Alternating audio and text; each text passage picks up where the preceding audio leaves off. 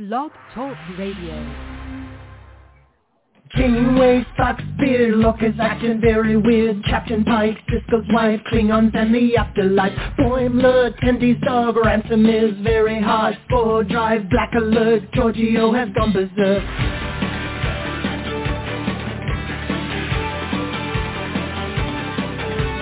Teacher Batleth, Edward is an idiot. Spock is dead, Worf is wed, Chekhov's wearing red. Data's cat, Kempak's at, Q has had enough of that. Beam me up, make it so, everybody let's go. We talk about the series.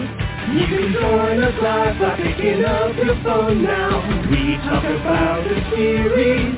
We're coming to you on your streaming services now. We talk about the series. Comic books and games, we go beyond the show now. We talk about the series. Come and join us as we sit and chat and we go on and on and on and on. Well, good evening, Trekkies and Trekkers around the globe. It's Thursday night. We're live at 7:30 p.m. Eastern Standard Time. This is Trek Talking, and I'm your most excellent host, Uncle Jim. God, I love that song. Every time I hear that song, it just gets me in the mood to Trek Talk, and that's what we're going to do. We're going to Trek Talk for the next 2 hours, so settle in and get ready because we have a lot to talk about. We're going to be talking about Time Amok. That's right, not Amok Time, Time Amok, which was last week's episode of Star Trek Prodigy. We're going to hear what the fans thought about it and what we thought about it. We're going to see how close we are to our Facebook fans, so you definitely don't want to miss that. IDW has a new comic book coming out about Kahless. We're going to dive into that a little bit as well. And Star Trek Discovery has been nominated for another GLAAD Award. We'll get the inside on that. And guess who's back? That's right, Khan. He's back. We're going to hear from that about what's going on with that. And Aron Eisenberg gets honored by Star Trek Heroes Collection. I wonder how. You'll have to stay tuned to find out. But that's not all. We have convention calendars, and we have Star Trek birthdays. So before we get too far on the show, let me introduce my awesome Trek Spurts. We'll start off with Charles. Charles is out in Las Vegas. How you doing tonight, Charles? I'm doing good. Low 60s a day, but windy. So nice day, but it's a good day to be inside, too. How can you survive temperatures like that, those Arctic temperatures? How can you survive that? That must be brutal. I'm trying my hardest. That's got to be brutal. I'm not happy with the 30s in the morning. I still wish we get the 40s back. It was 28 degrees here, and Karen actually opened the windows. Oh, boy. Anyways. And we also have with us Eric. Eric is out in Portland. How you doing, Eric? It's another beautiful day in Portland, Oregon. We have some of that wind going on too, Charles. I don't know what's going on, but the sun is shining, and it's kind of in the mid-40s or so not too shabby. And, man, we've got some good stuff to talk about tonight. I'm excited about some of these articles we're going to talk about, people. Yeah, we do have some good stuff. And speaking of the Star Trek Hero Collection, I have to say to everybody, I have in my grubby little paws right here, I have a copy of Star Trek, The Book of Grudge. That's right. I have it in my hand right here, and I want to give it to you. But there's a catch. You have to call 646-668-2433 to win it. It's perfectly simple. And, you have to call to win. And if you're listening to the show not live, which the majority of our people don't listen live, actually, and that's totally cool. But I'm talking about maybe someone like Sharon Fagan, maybe, from Ireland. If you're listening to this podcast at any other time than right now, you can still give us a call on the next podcast. And I'm going to keep on mentioning this on every show until one of you guys calls up and says, hey, Uncle Jim, I want the Book of Grudge. And I will drop it in the mail to you. It's that simple. Just got to call 646-668-2433, and you will get the Book of Grudge. It's really an enjoyable – it's not really a book, guy. What would you guys call it? I would call it a little notebook or diary of grudgeisms. Yeah, I gotta say I was a little disappointed because I thought it was a book, but it's not a book. Yeah, it's like Eric said, it's more of like a. It's a book. It's a tiny book. It's a tiny book, and they're grudgisms. They're like little. It's like reading one of those Winnie the Pooh books where there's just little life-affirming sort of sayings along the way, and they are very cute and adorable. I don't want to begrudge it at all, but it is. It is a tiny little book. If you're a cat owner, you'll love it. I mean, there's one in there where Grudge says something. Grudge's thoughts on time, and Grudge is like, well, if I'm up, then it's time for you to be up too. So if you're a cat owner, there's so much in there, and I love the pictures that they have in there. There's some great pictures of Grudge and of the rest of the crew, and Grudge's thoughts on Tilly's hair, for instance. So yeah, I've enjoyed flipping through it. Perfect. It was perfect. So anyways, I have a copy here, and I want to give it to you. You need to give us a call at 646-668-2433, and I'll drop it in the mail to you. Very simple. I'd love for you to read it, and then you can give us a call and tell us what you thought about it and what your favorite grudgism is out of the book. So that's pretty cool. Hey, and as of right now, we have 83,275 downloads. Just wow. Thank you so much to each and every one of you guys. I never thought we would see that number that high, but it just keeps going up and up and up, which is great. So thank you so much. And we also have 82,054 followers on our Facebook page. And you could be one of them by just heading over to Trek Talking and Beyond. You have to stick the and in there and spell it all out. Give us a like, give us a follow, and you'll see the Live Long and Prosper at the top of the page. All you need to do is tell us where you're listening from. Every week I pick 15 lucky listeners, and if you see a heart next to your name, that means you've been chosen. Like Shannon Fagan Title over in Ireland. She saw a heart next to her name, and she's going to be mentioned in a fan shout-out. And she sent me a message on Facebook and said that she was so excited that she finally got a heart next to her name. Unfortunately, because of the time difference, she can't listen to us live, but she will be listening to us. So little extra fan shout-out to her. So without any further ado, Eric, what's going on with our fan shout-outs? Who do we want to thank this week? Well, we are traveling all over the world this week, as we always do, Jim. We're saying hello and sending out a hearty thank you to Rachel Luxton from Brisbane, Australia. That's right, from down under, Rachel Luxton. Thank you so much for listening to us. Maybe you know the dude. I don't know. Maybe not. Potentially. But thank you for listening one way or another. We're also saying hello and sending out a great big thank you to Isabel Carneiro de Franchichi. And I hope I got that right, from Sao Paulo, Brazil, one of those places I would love to absolutely go. So, Isabel, thank you so much for listening to us. Diane McNeil from Castle Rock, Colorado. Castle Rock, that's a really cool sounding town. I have not been there. I've been to Colorado, but not Castle Rock. Diane, thank you for listening to us, and live long and prosper to you. I'm also saying hello to Chris Harrington from Belfast in Northern Ireland. I believe Jim has some ancestors from that area. So Chris Harrington, thank you for listening to us. And we're also saying hello this week to Richard McGraw from Kigu Harbor, Michigan, about 20 miles north of Detroit. Hello, Windsor. Hello to you, Richard. Thank you so much for listening to us. And Charles, who would you like to say hello to? Let's start off with NJ Bordeaux from Toronto, Ontario, Canada. Top fan, Bridget Burns from Maryland, USA. Robert Manuel from Wellington, New Zealand.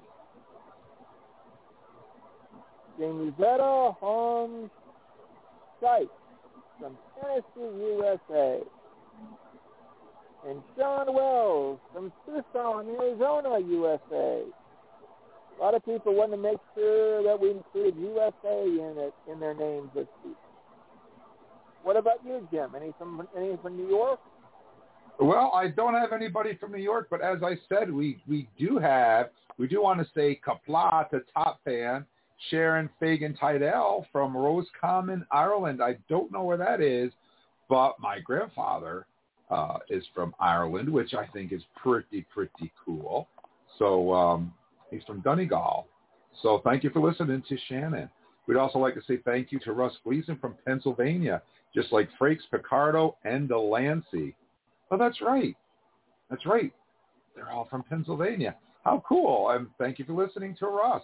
We'd also like to say thank you to Robert Gagnon from Boston, Massachusetts, which is the Commonwealth of Massachusetts. We talked about that a little bit last week. So thank you, Robert, for listening. Go Red Sox. We'd also like to say thank you to Bonnie Brown, who's listening in Australia. And last but definitely not least, we'd like to say kapla to Margaret Callan from Liverpool, England. There's a couple of lads that I remember from Liverpool. They had a little band. I don't know what they were. The Grasshoppers or something? Yeah, I don't know. something like that. Yeah, they came from somewhere over there. Anyways, thank you for listening to Margaret in Liverpool. So we're not done yet, guys. We have a lot going on coming up. We have Star Trek birthdays. We have the convention calendar, Star Trek news, and, of course, our highlight, a review of Star Trek Prodigy, Amok time.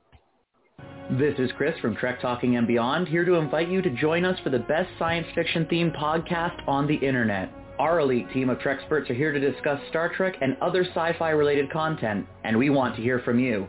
Dial 646-668-2433 on Thursday nights from 7:30 to 9:30 p.m. on East Coast time. Hailing frequencies are always open, and we'll get you on the air to share your opinions.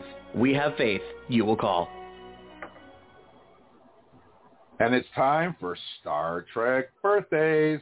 Ciao, Togana lo freta. Ciao, Togana lo freta. Ciao, Togana lo freta.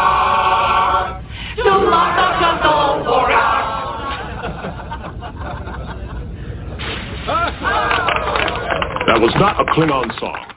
All right, Grumpy Worf, we know that. He says that every week, but we love him anyways. We have a lot, and I mean a lot of birthdays, and we have one really big, really important one at the end, so you'll have to hang around for a special for that. But we always start out with our Star Trek birthdays, remembering those members that are no longer part of our Star Trek family. And for that, we turn to Eric. So, Eric, who are we remembering this week? Now, this week, our first remembrance goes out to Seymour Castle, who played Lieutenant Commander Hester Delt in TNG's episode The Child. Pretty good episode, and somebody you definitely would recognize from that episode. So happy birthday to Seymour Castle.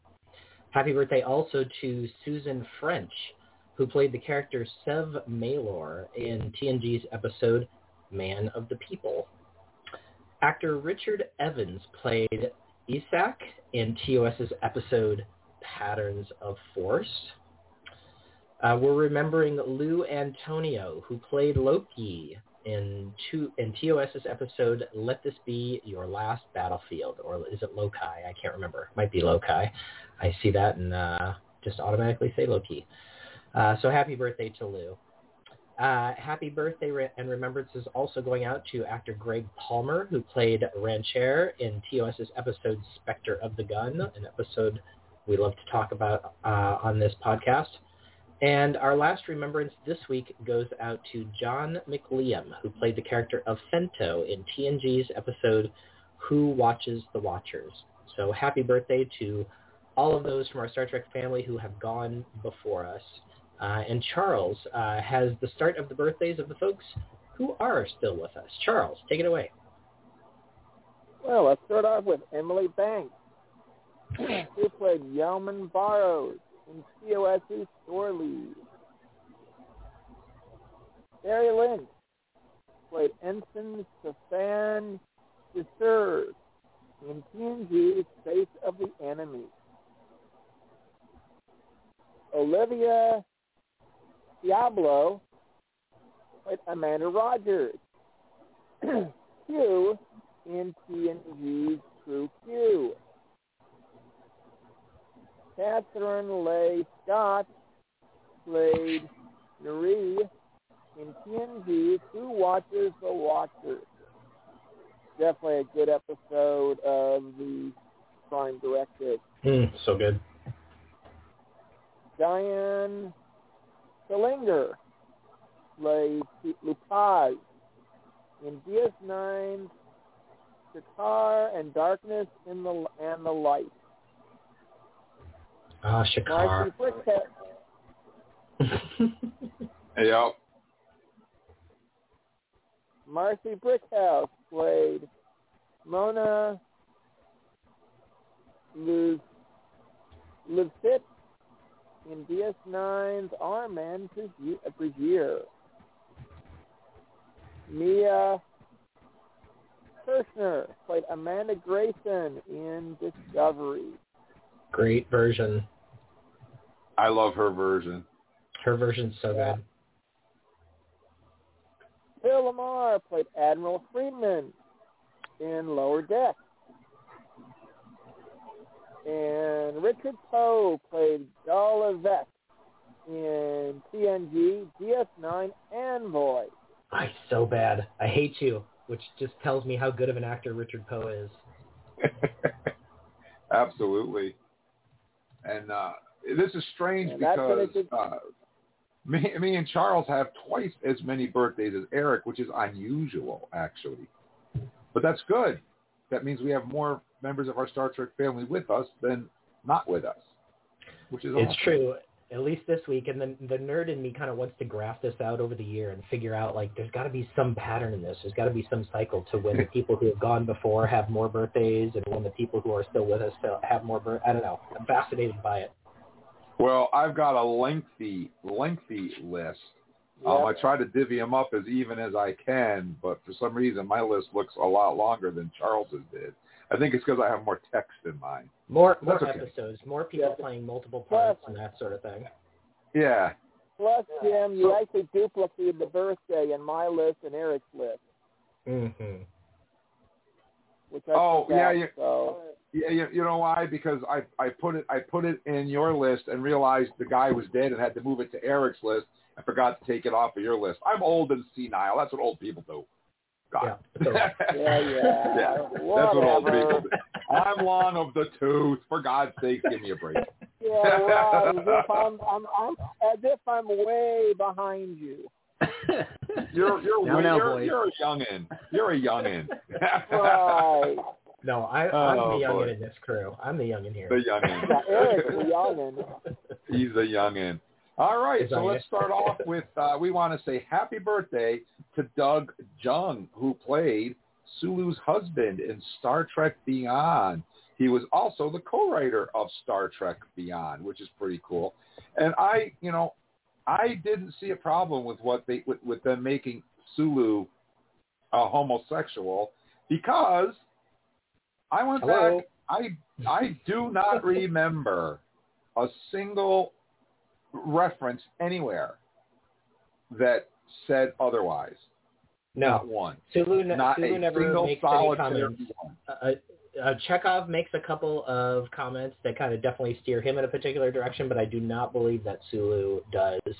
And at any rate, what a great way to pay honor and homage to George Takei himself. Yeah, I thought that was great. So happy birthday to Doug. We'd also like to say happy birthday to Sunita Henry, who played the doctor of the USS Kelvin in the Star Trek 2009 birthday. Why is she important? Because she's the doctor that gave birth to James T. Kirk in the Kelvin universe. So happy birthday. As much as I tried to find the name for the doctor. I couldn't find it anywhere. But she's the doctor with the big eyes. You would know her if you saw her. So happy birthday. We'd also like to say happy birthday to Amok Bryam, who played Lieutenant Paul Hickman in the TNG episode Identity Crisis. He also played Ian Troy's father in Dark Page. That was an interesting fact. Happy birthday to Amok Bryam. We'd also like to say happy birthday to Gregory Sierra, who played Corbin Entek in DS9's Second Skin. That was a cool episode where Kira wakes up as a Cardassian. Kind of like when Deanna Troi woke up as a Romulan, same type of deal. Kind of, except with way more baggage. Yes. But you got to admit, though, Deanna Troi made a kick-ass Romulan when she got going, she did. huh? No, she was amazing in that episode. Yeah, she came out, and once she realized what her role was, she was like laying down the law. Yeah. Yeah, she was on fire. And the next one, we'd like to say happy birthday to Deep Roy, who plays Keesner in the Kelvin Universe movies. He played all 285 Oompa Loompas in the new remake of Willy Wonka and the Chocolate Factory. But he also was in one of my all-time favorite movies that I've watched 100 gazillion times. I went down and met Sam Jones and got my picture taken with him. I just love the movie. Music by Queen. I'm talking about Flash. And he played Fellini, who was Ming's daughter's little pet that she dragged around on the chain that wore the little bells. That was Fellini, and that was Deep Roy. So I had to throw that in there. So happy birthday to Deep Roy. And now that you heard Flash, it'll be in your brain for the rest of the show. But that's pretty cool. You're welcome. Music by Queen. I love it. I love it. We'd also like to say happy birthday to Sia Baton, who played Navarre in Enterprise Bound. She was one of the Orion slave girls. She also played Irina in Boys Drive and Tora Zial in DS9's Indiscretion, the first of 3 actors to play Tora Zial. And oddly enough, Tracy Middendorf, who played Tora Zial, the second actress to play her in DS9's episode For the Cause. So we have 2 of the 3 Tora Zial's birthdays on our podcast. That's pretty awesome. We also want to say happy birthday to Susanna Thompson. And I think she's very relevant. We're going to talk a little bit about, well, not her in particular, but her character. She played Varel in TNG's The Next Phase. She played a Romulan. She also played Jaya in Frame of Mind, both TNG episodes, and Lenara in DS9's episode Rejoin. That's the one where Jadzia meets up with her and they kiss. I remember how big of a deal that was back then. But foremost, she's known as the Borg Queen from Boys episode Unimatrix Zero and Dark Frontier. Borg Queen's going to be making a reappearance on Star Trek Picard, and we're going to talk about that a little bit later in the show, so you want to hang out for that. So just remember that resistance is futile, okay? We'd also like to say happy birthday to Leia Taylor-Young, who played Giannis Tegan in DS9's episode The Prodigal Daughter. That's Ezra Dax's mother. We'd also like to say happy birthday to Lanny Chapman, who played Ensign Rager in TNG's Galaxy Child, Night Terrors, Schisms, and Relics. Wow. She showed up in 4 episodes. That's awesome. Yeah, she's one of those ensigns that sits up on the bridge there. Yeah, pops up she's every always once in a there. while. Yep, I think she's got like the second shift because I think she's usually on the bridge when Data's on the bridge, like in control things. Yeah, you would reckon if you saw her picture on our Facebook page, you say, "Oh yeah, I know her." We'd also like to say happy birthday to James Cromwell. Most people know him from Babe, but our Star Trek people know him as Zephram Cochrane from Star Trek First Contact. He also got an uncredited appearance in Enterprise because the clip when they showed Zephram Cochrane was actually from that movie, and he was uncredited with that. So he was actually on Enterprise as well. He also played Jaglom Shrek in TNG's episode Birthright. He played Hannock in DS9's Starship Down, and Prime Minister Naruk in TNG's The Hunted, which is awesome. And we have one more birthday to get to. We'd like to say happy birthday to Tamileen Tamita, who played Commodore O in Picard. But for those of us retro folks out there, you might know her as Kamiko from The Karate Kid Part 2, maybe, if you saw that movie. You probably did if you grew up in the 80s. I was surprised when I found out that the Romulan that kind of mind-raped what's-her-face there, was Kamiko's daughter, or was Kamiko. I was like, wow. Wow, that's a mind. My mind's just been blown right there. So anyways, happy birthday to Tamila Tamita. And last, but definitely not least, a good friend of mine, I met her in New York, the Albany Comic-Con pre-COVID. I don't even remember when that was. Maybe 2017, maybe 2018, something like that. And the story is my wife and I and my daughter Jamie went all the way to Rhode Island to meet Freddy Krueger. I was wearing a boot because I tore my Achilles. We were standing on line for 3 hours, didn't move a person. I couldn't stand there any longer. I had to get off the line. My foot was swollen. I was in pain. Karen never forgave me. She said, you went to meet Flash Gordon, but I couldn't meet Freddy Krueger. Well, he came to Albany. We went to meet him in Albany. We were right there, like second on line. And sitting next to Robert Englund was this person. She also does a podcast with me on Sunday nights called Stunt Treks.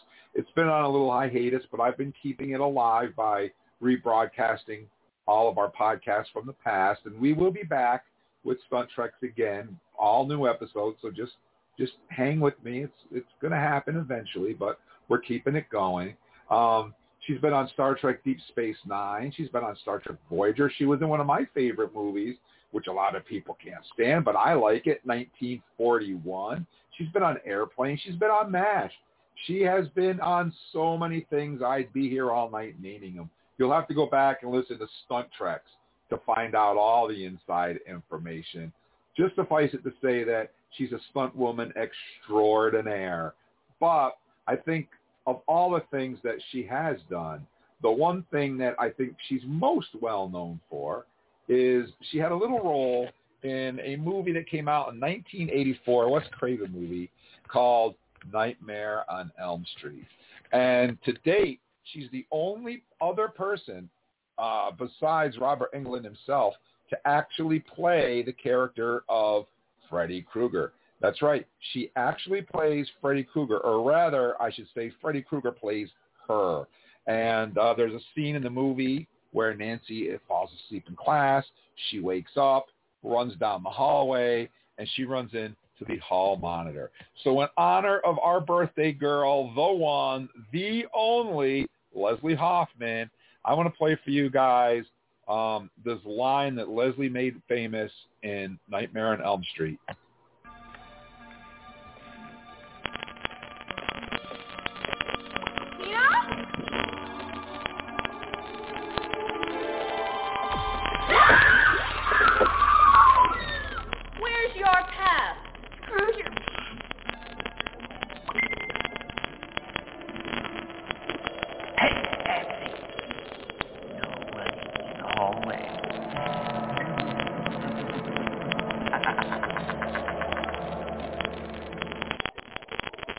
And, of course, that is none other than the one and only Leslie Hoffman, who, by the way, happens to be on the line with us. Happy birthday, Leslie. Woo! Thank you. Hey, happy birthday, Leslie. Hi. How you doing? How you doing tonight? I'm doing pretty good. It's been a while, but I'm on the mend, so feeling pretty good at the moment. That's awesome news. And what did you do on your birthday? Anything special? Hang out with Robert Englund maybe or anything like that? No, it was minus 25 degrees January 21st. Wow. You see, and I love it when I hear people complaining about how cold it is when it's like it's only 60 or 40, and here's you and I with ice cubes on our fingers and toes because it's so cold up here. But that's what happens when you live up in the Northeast, right? Oh, it's amazing. I mean, you dare, if you dare to go outside, I mean, it.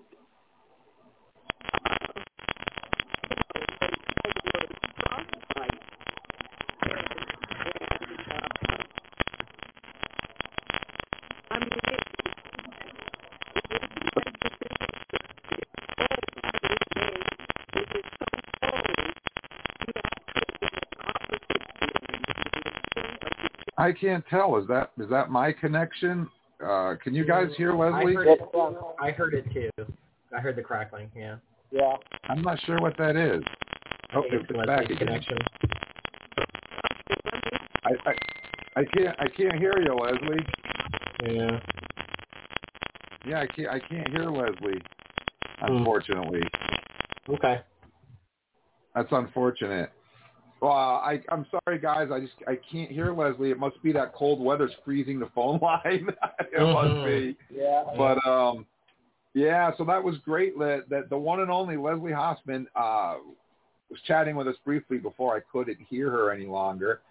We are working on bringing Stunt Treks back, so just be patient with us, and you'll be able to call and talk with the Leslie Hoffman live. And yours truly, Uncle Jim, and I'll get that information to you as soon as Leslie and I can work out the details and make that happen. So anyways, I just want to let you guys know that it was Leslie's birthday, and happy birthday to the one, the only Leslie Hoffman. But don't worry, because coming up next, we have convention calendar, Star Trek news, and our review of Star Trek Prodigy, Time Amok. So you definitely don't want to miss that. Trek Talking. All things Star Trek and beyond. Thursday nights, 7:30 to 9:30. All hailing frequencies are open. iTunes, iHeart, Stitcher, Spotify, Amazon, and wherever fine podcasts are found. Trek Talking. Boldly going wherever your mind is willing to go.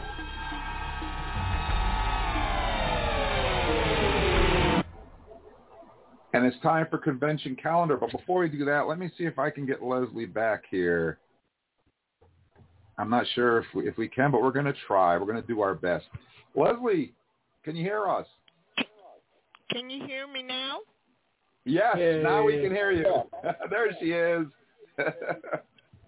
We got her. I don't know what happened. I don't know why. Did you hear me at all, or you never heard anything I said? I just heard a bunch of static. Yeah, we heard a bunch of what you said up until just the last couple sentences or so. So, but you sound great now. Yeah, we can hear you now. Oh, okay. Yeah, I was saying that, the last thing I was talking about is minus 25 degrees and what frostbitten feels like is that it isn't that you feel like your fingers are frozen. They're actually being frostbitten. It almost feels like your fingers are on fire. Yeah, it's not fun. If that makes any sense. Not fun. Not fun at all. But I am working with Leslie to bring back Stunt Treks at some point in time, so that's going to be interesting. And because we haven't been on in such a while, we can actually go back and talk about Planet of the Apes again, which is one of our favorite topics. And Leslie, did you work on Shakar, on the Deep Space Nine episode Shakar? Whoops, wait a minute. At all? I know that you were Vedic. You were Vedic. What's her face when she hung herself? Were you on the set for Shakar? I don't know.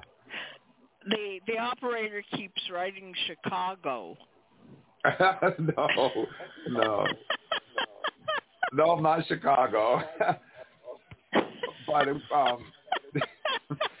no, we will be talking with Leslie about all of her experiences on Star Trek, both Deep Space Nine and Voyager, doubling B'Elanna Torres.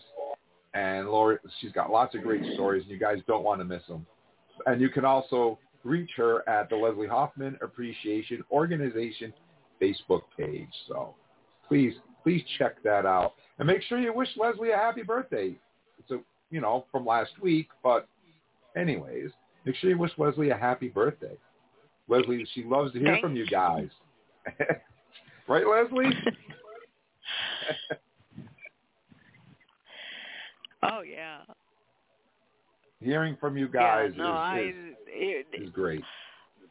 I think I got over 200 happy birthdays on my birthday on Facebook. Well, that's good. That means there's a lot of people thinking about you, a lot of good thoughts coming your way. Yeah. No, it was really nice. It was really nice to see all these happy birthdays and memes and things like that. I mean, it made me smile. And that's the important thing, is as long as those good feelings helped you feel better. That's all that matters. Yeah. That's the important thing. So, all right, guys. Well, hopefully, right. It was good medicine. Yep, and I think it'll be better medicine when we can get back to Stunt Treks, and we can schedule that and talk about all kinds of fun stuff, including Planet of the Apes. So, Yeah, all right, guys. And hopefully, I don't know if I should start. Well, I'm not going to do it tonight, but hopefully I have a announcement or secret that, well, you know about, but right. I don't know if I should make it public yet, because I could end up on the cutting room floor. True. We better wait until it's actually there. Good idea. We can save that announcement for Stunt Treks. Okay. Yeah. All right, Leslie. Well, happy birthday. I'm glad you had the time to give us a call and chat with us a little bit tonight. And I'm glad that you're feeling better. And I'm really glad that you called. And I'm glad that you had a happy birthday. So thank you. Thank you so much. And I look forward to talking with you again on Stunt Trek. Oh, okay. I'm gonna leave now, and my dog is going nuts. So I'm gonna go nuts with my dog. Try to stay warm, Leslie. Oh, yeah. Thanks for calling. That's the other thing, is that I have all the heaters on and the room is still cold. Oh, I'm right there with you. I got the heater on right next to me here doing the podcast. Well, thank you very much, Leslie, and happy birthday. Thank you. Bye-bye. Take care. All right, guys, it's time for convention. Calendar.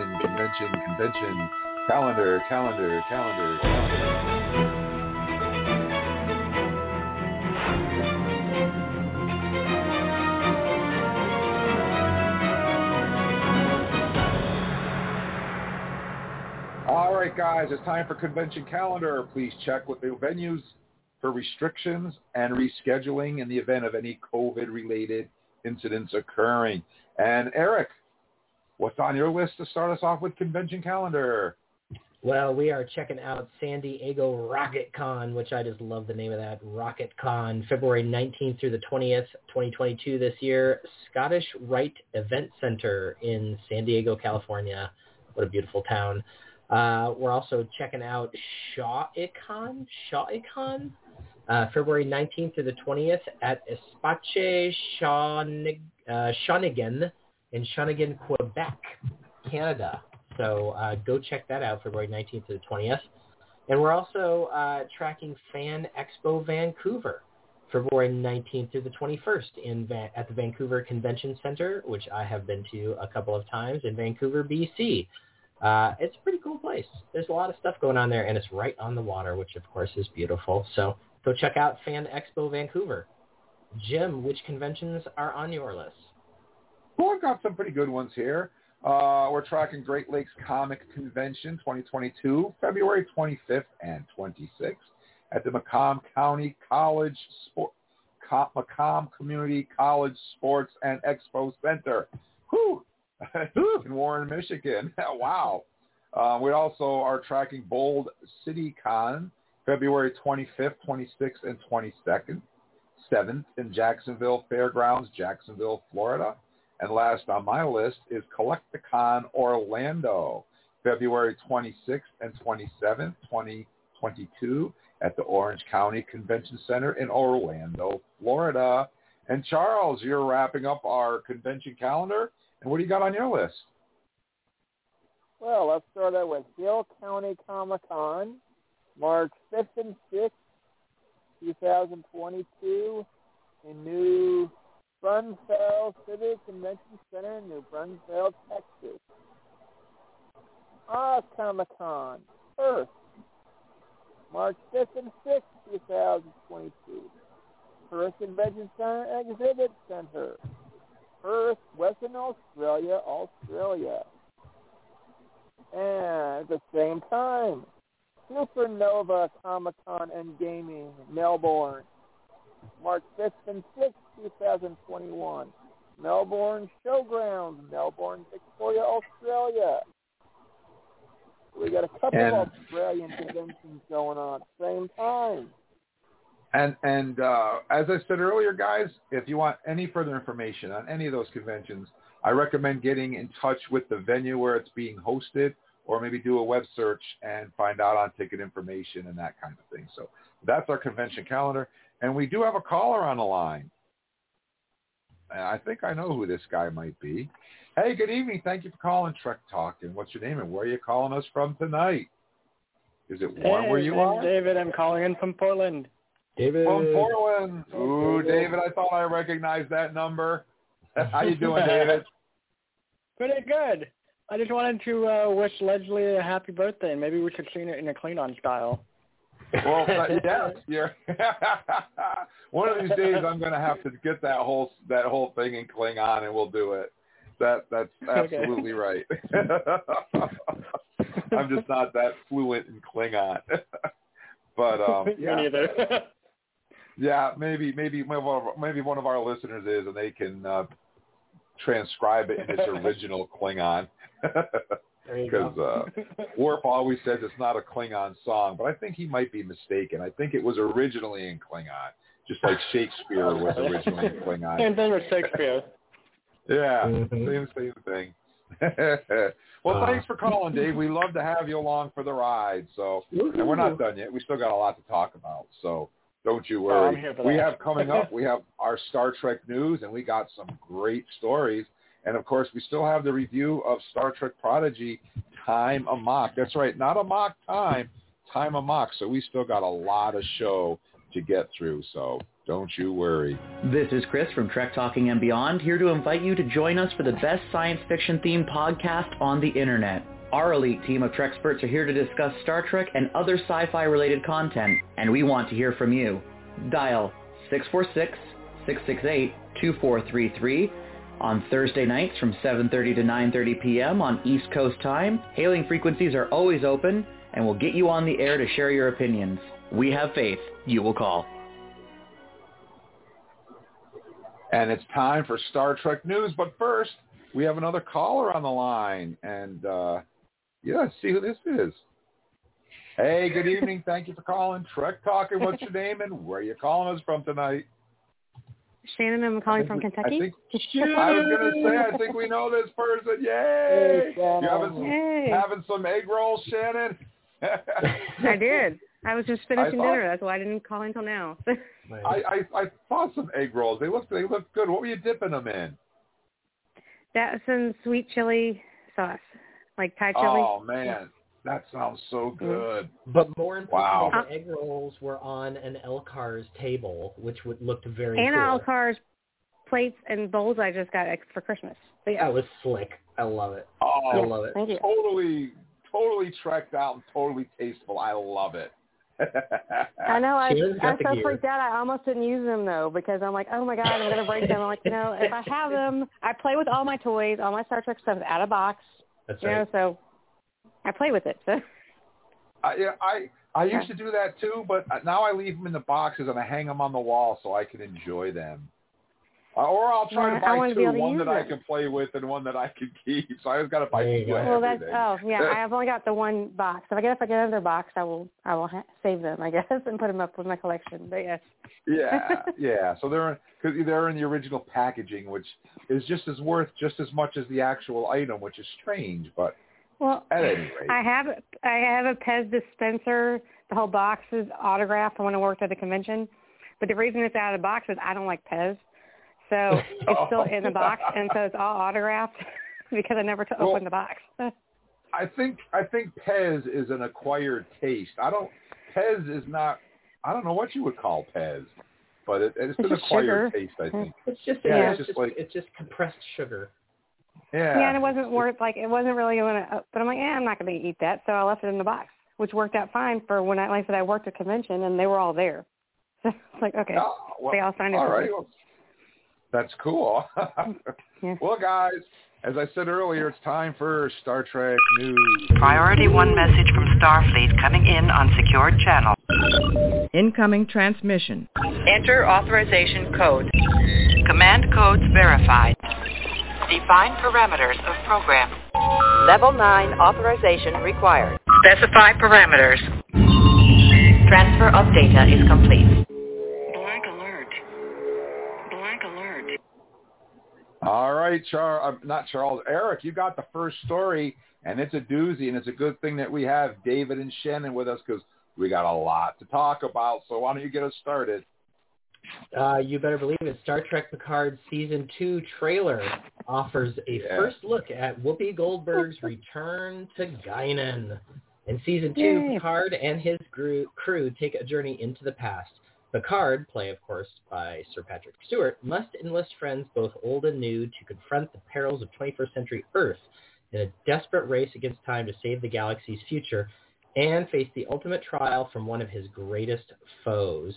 In the trailer, Picard seeks out Guinan at her bar, appropriately named 10 on Forward Avenue, of course, because she can help his team, quote, understand the change in time. Your answers are not in the stars, Guinan says, and they never have been. Later, she tells Picard that you have one final frontier yet to come. The 10-episode second season of Picard will debut on Paramount Plus on March 3rd, with new episodes dropping weekly on Thursdays. As always, production is currently underway on the show's third season.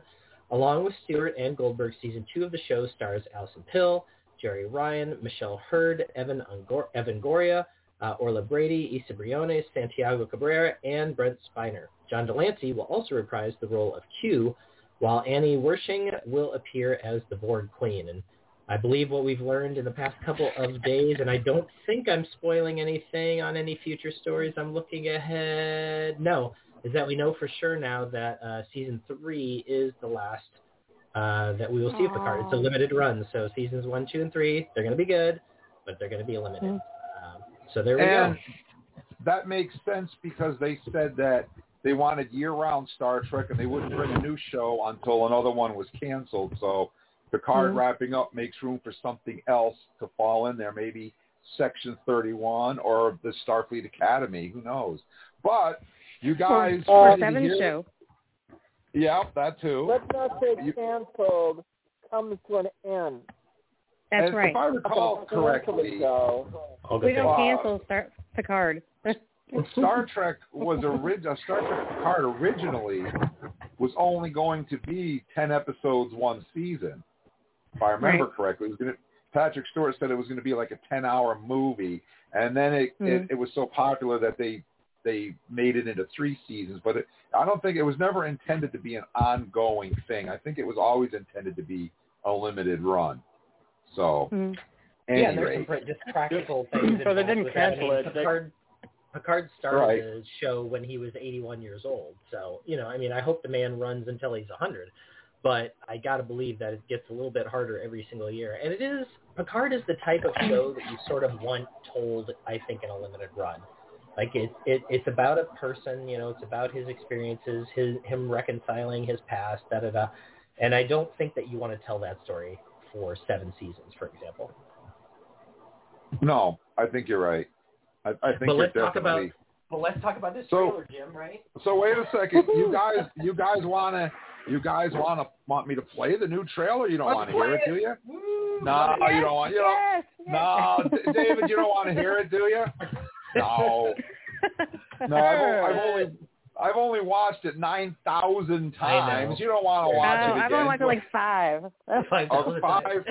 All right. Well, okay. All right. You talked me into it. Here it is, guys. This is the final trailer for Picard Season 2. So I know you're listening to it, but while it's playing, you can envision it playing in your head. And we're going to talk about it. We got a lot to break down on this trailer, so enjoy.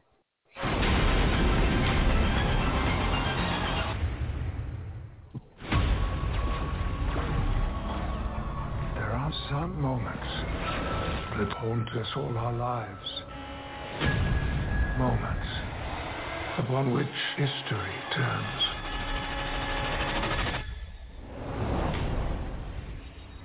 Well, hello, my friend. What is this? What have you done?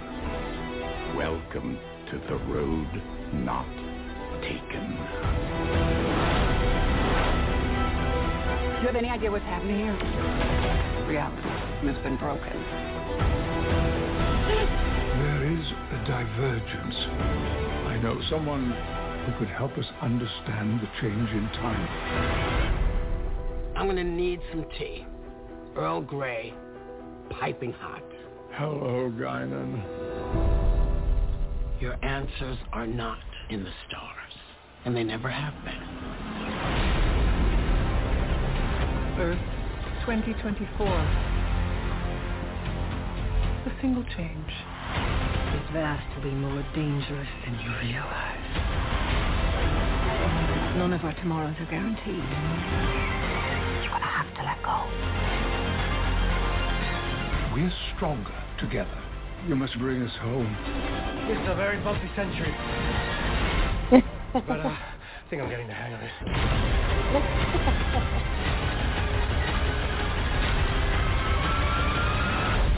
I believe you have one final frontier yet to come.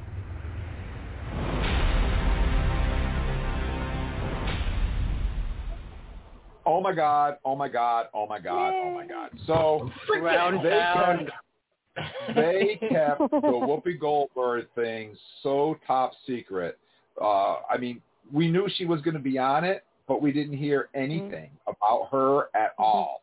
Nothing until this trailer dropped. And then I'm watching it with my wife, and I'm like, oh my God. And my wife's like, Earl Grey, it's Whoopi. She loves Picard. And when Whoopi showed up, I was like, wow, Whoopi, cute. What more could you ask for? But let's unwrap this trailer a little bit. 2024, interesting date. Wow, right around the corner from us. Yeah. Which I find it interesting because the majority of the trailer happens in like a totalitarian future and not in 2024. So a double time travel type of story. They travel back and then jump ahead or something. So I'm really looking forward to seeing. Well, maybe. I mean, the significance of that year, right? From DS9. Bell riots. The Bell riots. The Bell riots. So I'm sorry, I thought I was muted. So sorry. No, you're right. So I mean, I think what we're seeing is kind of the fallout from that. And what's interesting is I don't know if the sort of fascist stuff that we see, I think it's from 2024. I don't necessarily think that's from like the Picard time frame. I think that's what they see when they go back in time. That's kind of what's becoming in this version of 2024 here. That's my guess, but I don't know. Well, so there's a couple other things we got to talk about. First of all, the Borg Queen. Yeah. They wake her up. So I'm guessing, but this is what makes Star Trek so fun. Is that she appears to assimilate or do something to Dr. Girardi in the trailer.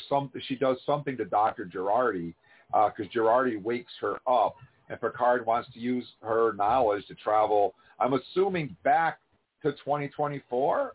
I'm assuming, I don't know, but when Picard looks out, when Picard is in his study or whatever, you can see this red hexagonal shield up in the sky, which is very similar to that force field shield thing that we saw in Star Trek Picard that was around the planet where the Fenris Rangers were there. you guys. So he's on a planet with a shield around it, which I'm assuming would be Earth. I think that's where his chateau was. So there's that. But then we see a shot. The most interesting shot, I think, which is the one I want to talk about, is he's standing in his den, and on the wall behind him is the picture of the Enterprise that we always see hanging above his fireplace, above the mantle. However, this is not the Enterprise D as we know and love it. This is the battleship Enterprise, either at Unimatrix 0 or maybe Wolf 359, although I think it's more like Unimatrix 0 at that point. And it's battleship Enterprise. I mean, it's blowing away 7 Borg cubes at one time. It's a pretty nasty, pretty heavily armed ship.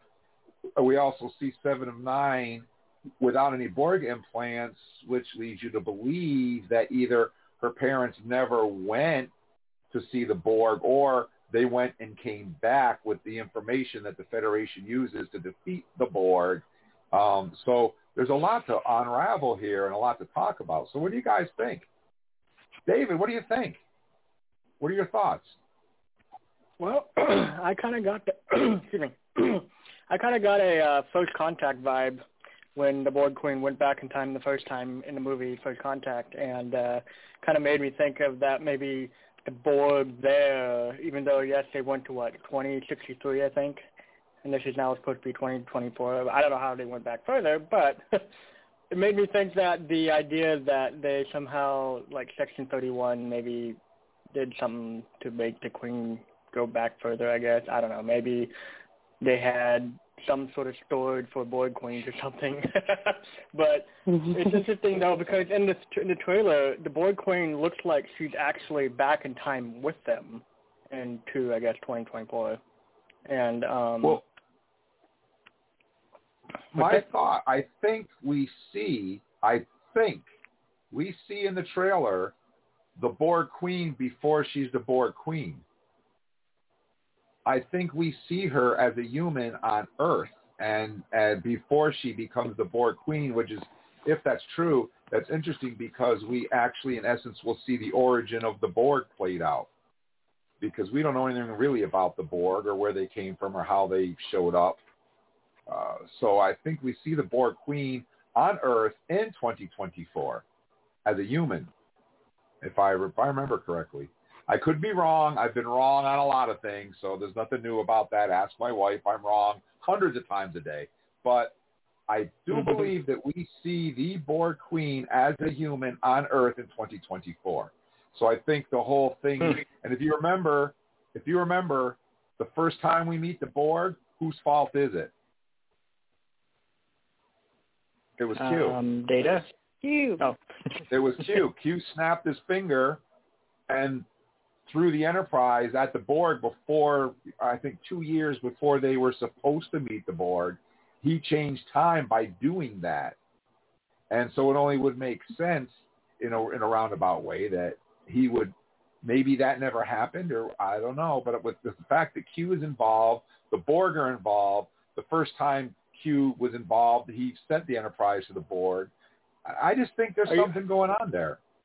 So, are you talking about the first time the Borg was mentioned or the first time they saw the Borg? Because the first time they mentioned the Borg was actually in the movie Generations, when, as far as timeline goes, because this is when they rescued Guinan from that shuttle with that transport. Well, Q snaps his finger, if you remember, when Guinan's wiggling her fingers at Q and 10 forward. He snaps his fingers and sends the Enterprise to system J25, and they encounter the Borg for the first time, which, if I remember correctly, I think it was stated in the episode that was 2 years before they were supposed to meet them. Am I correct, Charles? Eric? Yeah. I think it was 2 years earlier than they were supposed to. Yeah, it was in the episode Q Who. Yeah, one of my favorites.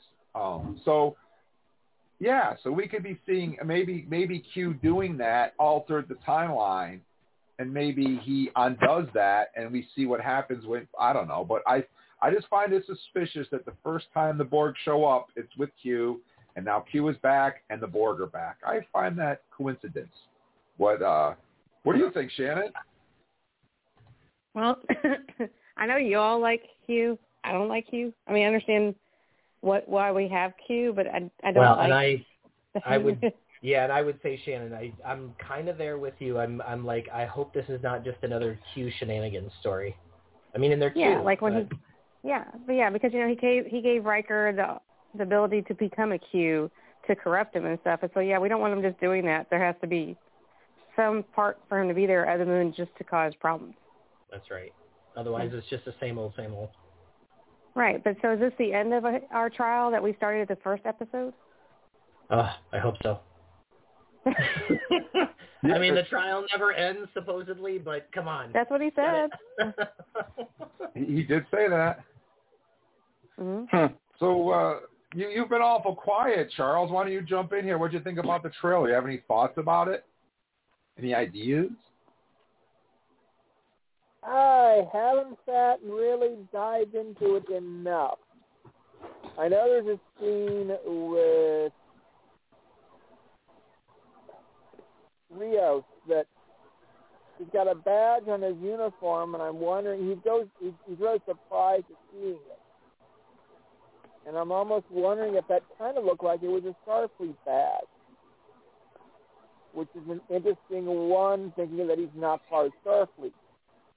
So, a lot of questions, and I think I just want to see the episode to start really understanding what's going on first. And what's cool about that particular scene is you see Rios actually battling 3 Federation starships, and he blows one of them up. And they're small starships, kind of like the Equinox. They look like they're small starships. Yeah, they might even be small freighters like the La Serenea, which is actually I saw a still picture, and it was an Equinox along with a steamrunner. Oh, was it? Okay. Oh, and the steamrunner too. That's right. Yeah. So maybe he blows up a ship and he's arrested, and they have him in jail, and that's when Rafi and Seven rescue him from the police detention. Maybe, I don't know, but I'm loving it. I can't wait to watch it. Eric, you got any thoughts you want to share about the trailer? Well, I just think there's some really interesting stuff in here. I mean, I'm all for what-if type stories, which I think this basically is. I'm a little concerned with what I see going on with Elnor here. I don't know. Hopefully he makes it, because that would suck to lose him. I was looking again to try and find the stuff that you said about seeing the Borg Queen before she became a Borg Queen. I wasn't able to find that, so I'm going to have to watch that a couple more times. There's a scene where there's a woman in a red dress walking across a street at night. That's the Borg Queen. That's interesting because okay. Go ahead. That's the actress who plays the Borg Queen. Let me clarify that. I see. That's the actress who plays the Borg Queen, and I just don't think they would intentionally use the same actress for a different role if there wasn't a reason for that. I definitely saw. Well, no, I definitely saw that scene. I saw the blonde hair, and I just thought it was the woman who plays the doctor. But I was probably, because they don't show her face; they just show her from the back. But yeah, I gotcha. So anyway, like I was saying, I think my main comment on this is that the trailer, first of all, looks awesome. I mean, the special effects, of course, and everything look awesome. I love the shield around the Earth. That looks really cool.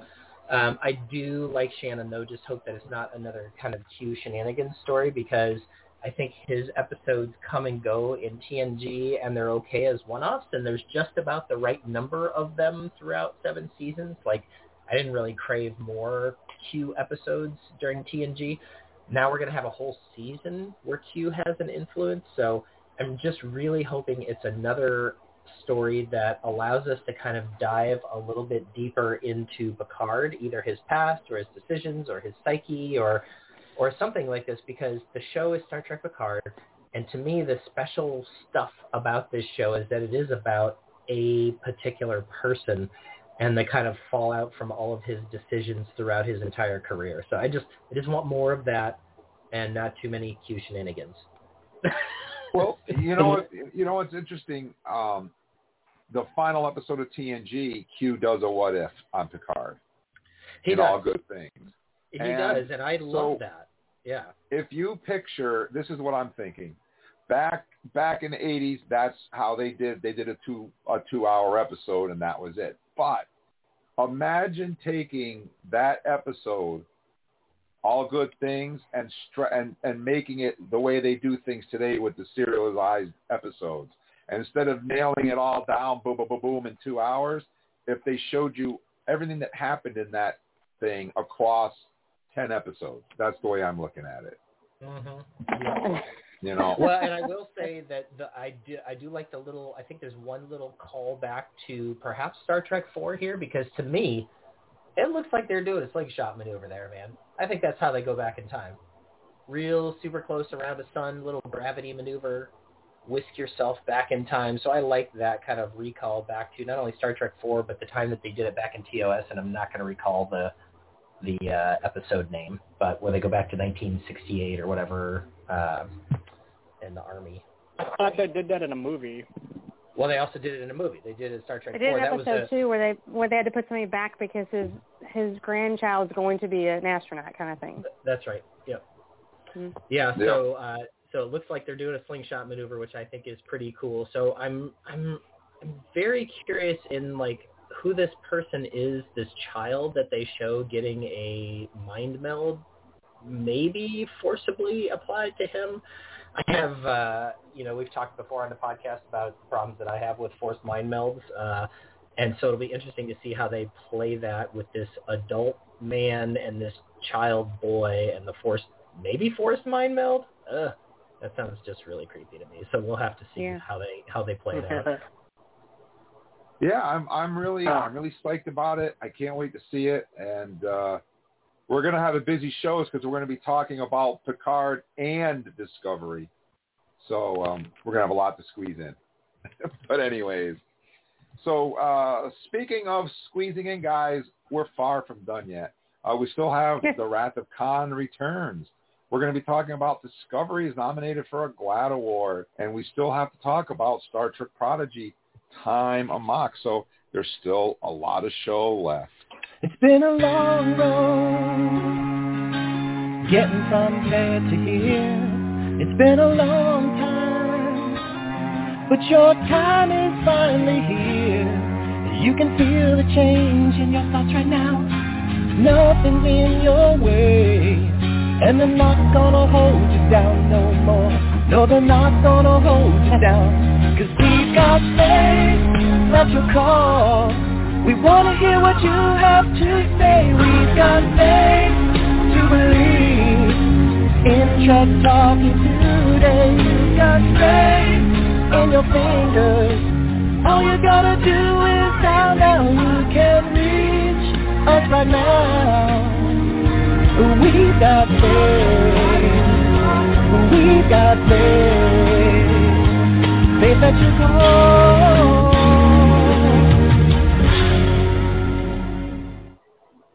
And Aron Nog Eisenberg is honored. And Charles, tell us a little bit about it. Okay. Star Trek Deep Space Nine's Nog gets a neat memento to his honor. Star Trek Deep Space Nine features a threesome of Ferengi relatives that, despite their looks, endear themselves to Trek fans for years during the show's run and for decades since.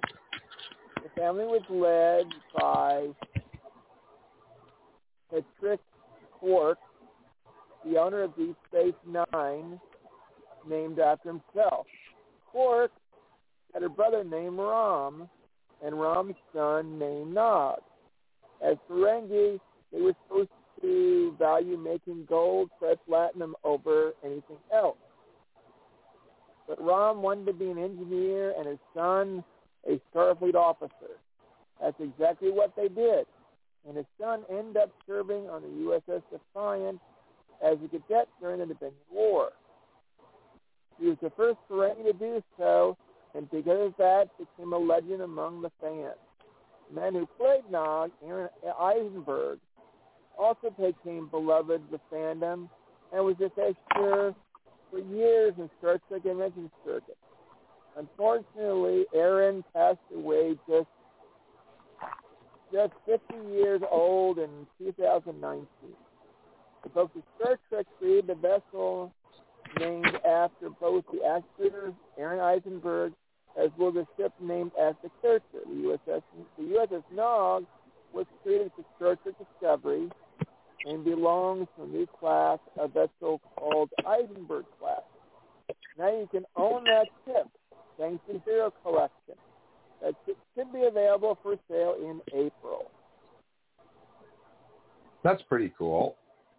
Yeah. Yeah. I think I would like to have an Eisenberg class ship in my collection. Mm-hmm. Yeah, I think so too. I think that's really awesome. And I've been getting a lot of questions. We broke this story last week. It hit the presses, but I'm getting a lot of questions on our Facebook page and a lot of emails and stuff from people asking me. So I just thought it was something we should do again on the podcast, and so many people had questions about it. So here we go. Star Trek Discovery will be warping its way to a 10-episode 5th season. That's right. Star Trek Discovery was renewed for a 5th season with season 4 returning on February 10th. The 4th season will conclude on March 17th. Then Picard's 2nd season will debut on Thursday, March 3rd. So we're going to have a few weeks where we have new Picard and new Discovery back-to-back on Thursday night, which is just incredible. Following the premiere, new episodes of the 10-episode-long 2nd season will drop weekly on Thursdays. So they're cutting Discovery back from 13 to 15 episodes to 10, which I'm fine with because we're going to have new Star Trek around the clock, which is awesome. Plus, Star Trek Picard is currently in production for its 3rd season. Later this year, Captain Pike, Ensign Mount, woo! Number 1, Rebecca Romaine, and Science Officer Spock, played by Ethan Peck, will be returning to the Enterprise at the debut of Star Trek Strange New Worlds, which I cannot wait to see. On Thursday, May 5th, following the premiere, new episodes of the 10-episode season. Are you seeing a pattern here? 10 episodes, 10 episodes, 10 yeah, episodes. It's the new paradigm. It's the new thing. Will drop weekly on Thursday, and Enterprise's brand new adventures in space don't end there. Strange New Worlds has also been renewed for a 2nd season. Woo! More Ensign Mount. What more could you ask for? The Cerritos crew will get up even more hijinks with Star Trek Lower Decks 3rd season debuting in summer of 2022. We'll be seeing even more of Ensign Mariner, Ensign Boimler, and the rest of the Lower Deckers, with Star Trek Lower Deck renewal for a episode 10 for the 4th season. Star Trek Prodigy's 1st season will wrap up with episode 10 on Thursday, February 3rd, with the remaining season 1 episodes to debut in the summer of 2022. So what do you think? Well, I know what just Jim's doing on Cinco de Mayo. Yeah, for sure. And I mean, I hope people aren't too upset about this kind of like 10-episode paradigm. I know that some people miss the days of like 26-episode seasons and that kind of stuff. I just feel like, you have to kind of think of each episode of each one of these shows as a piece of amazingly rich chocolate cake. And, you're only going to have 10 of those. Right. And you wouldn't want to fit any more in because it would just be too much. So you portion them out. That's right. It's just the right amount of Star Trek. So I don't know. Mm-hmm. I don't have problems with these arcs because I think 10 episodes gives you enough room to do a nice arc, but you don't have to kind of stretch it out the way they did with like the Temporal Cold War in Enterprise, for example. And also, also, if you binge watch it gets really done quick. Mm-hmm. Yeah, it's quick. And with new Star Trek every Thursday, my problem with 10 episodes is I sit down and I'll, like, during the COVID, I'd watch like the most excellent show I ever saw on Netflix, 10 episodes, and then I forget about it. And then a year later, season 2 comes on, and I'm like, I don't even season 2, and then I can't remember what happened because it was so long ago. I lose touch with it. So I think by having new Star Trek, short enough to re-binge it then. Yeah, you wouldn't rather re-binge 26 episodes, right? No, but I won't have a chance to miss it because we're going to go from Discovery into Picard, into Strange New Worlds, into Lower Decks, and the Prodigy, and then back around again. So, but I won't have a time to miss watching Discovery because I'll be watching Anson Mount. So, I mean, I think that's good. I really hope that we have enough time on this podcast to cover everything we want because we've only got 2 hours, and there's going to be a lot of Star Trek. Yeah. Well, the show will be. I'll make it fit. Don't you worry. Oh no, worry. I know we will. We'll get it in there. So, Eric, what do you got? What's your next story? Well, Star Trek Discovery, of course, is an amazing show, and it's been nominated yet again for another GLAAD Award as cast celebrates a Season 5 renewal. Following on from last week's Makeup Guild nomination, today's 2022's award season continued with Discovery picking up a nomination for a GLAAD Award. The GLAAD Media Awards are, quote, to recognize and honor media for their fair, accurate, and inclusive representations of the lesbian, gay, bisexual, transgendered, and queer LGBTQ communities and the issues that affect their lives. Star Trek Discovery was nominated for Outstanding Drama Series. This is the 4th year in a row that the series has been nominated, with their first win last year. That's right, they won it last year. Wilson Cruz reacted to the news with his thanks to GLAAD for recognizing the diversity of the show, with the added message, Star Trek and Discovery specifically is here to remind everyone that no matter who you are, you can help save the galaxy. The 33rd annual GLAAD Media Awards ceremonies will be held in Los Angeles at the Beverly Hilton on Saturday, April 2nd, and in New York at the Hilton Midtown on Friday, May 6th. Paramount Plus outlined their Star Trek plans for 2022 and beyond, which include announcing Discovery had been picked up for a 5th season. Woo! Many members of the cast took to social media to share the official announcement images, including series star Sonequa Martin Green, who of course plays Captain Burnham, who added the message, "Let's keep this thing going, shall we?" Anthony Rapp showed his woot excitement on Twitter, expressing how much he loves playing the role of Commander Paul Stamets, and adding that he feels fortunate to, quote, continue to do so with all my amazing friends for Season 5. Wilson Cruz, who plays Dr. Hugh Culber, shared the renewal news with the message, Season 5, coming at you, baby. Cruz followed up that one with a more pointed message, responding to a tweet about certain outlets that have spread rumors about the show's cancellation, noting, quote, every season, and we just keep proving them wrong. Some members of the cast of Discovery have been playing Dungeons & Dragons as a way to pass the time, and now they are taking it online for fans to follow along. On January 16th, the team launched a new campaign with Noah Averbach-Katz, Anthony Rapp, Blue Del Barrio, and Ina Alexander playing live on their Disco Does D&D Twitch channel.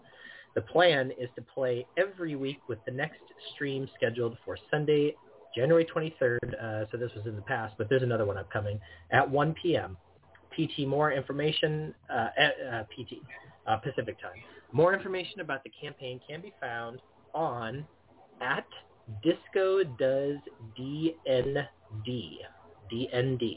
on Twitter. And we were, of course, very fortunate to have the DM on the show. Was it just last week, guys? My gosh, yeah. It feels like weeks ago. But yeah, just last week we were able to talk to him personally about what it is like to actually play a game with, Anthony Rapp and Blue Del Barrio and Ina Alexander. Noah was just awesome. He was so fun to have on the show. And I have to tell you that I'm very excited about this additional awards nomination. Discovery is by far, for me, the most just inclusive show that I have seen Star Trek wise, and it just feels really good to me to see so many people represented, and I think they really deserve to win this award yet again. Yeah, and I think it's great that Noah's playing D&D, and Tilly is going to be guesting on the next broadcast. Woohoo! So, and for those of you who don't know, that's his wife. So Yep. we did talk with him a little bit about that too, and he also told us that Grudge is a diva on the set. So yeah, you guys, if you weren't able to hear our podcast with Noah, you should go back and listen to it because you get the inside information as the types of characters that people like Anthony Rapp and Blue Barrio play in D&D, which I think maybe gives you a little bit of insight into their psyche. Yeah. So the super fans will love that one. Yeah, I'm guessing that Grudge would like go and attack the dice when they roll them and just take off with the dice. Totally. Like we're done playing now. AJ would do that. Those are my dice, Dad, Yep. and he'd run away with them. Yeah, my cats That's do that. why I got to lock him out of the room, or he jumps on my head and runs away with my headset. That's happened more than once. No. So now he got to stay outside. Well, guys, yeah, he's a great cat, though. Anyways. Yeah, so Charles has our next story, which is an interesting one because it's something that we... What's going on? Who's that guy? Marooned for all eternity in the center of a dead planet. Buried alive.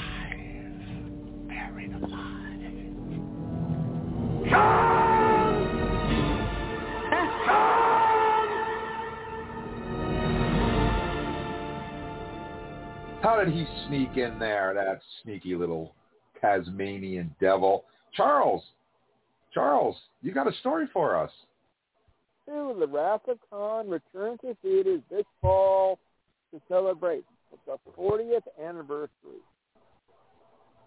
Blockbusters on target and prepare for The Wrath of Khan to return to theaters later this year, as Fathom Events celebrates the 40th anniversary of the seminal Star Trek film. Fans will have the opportunity to see Nicholas Meyer's Star Trek II, The Wrath of Khan, again on the big screen during a limited 3-night engagement running September 4th, 5th, and 6th at selected U.S. theaters. One of the most celebrated and essential adventures in the Star Trek universe, Star Trek II, The Wrath of Khan, celebrates 40 years with the director's cut on the big screen. On routine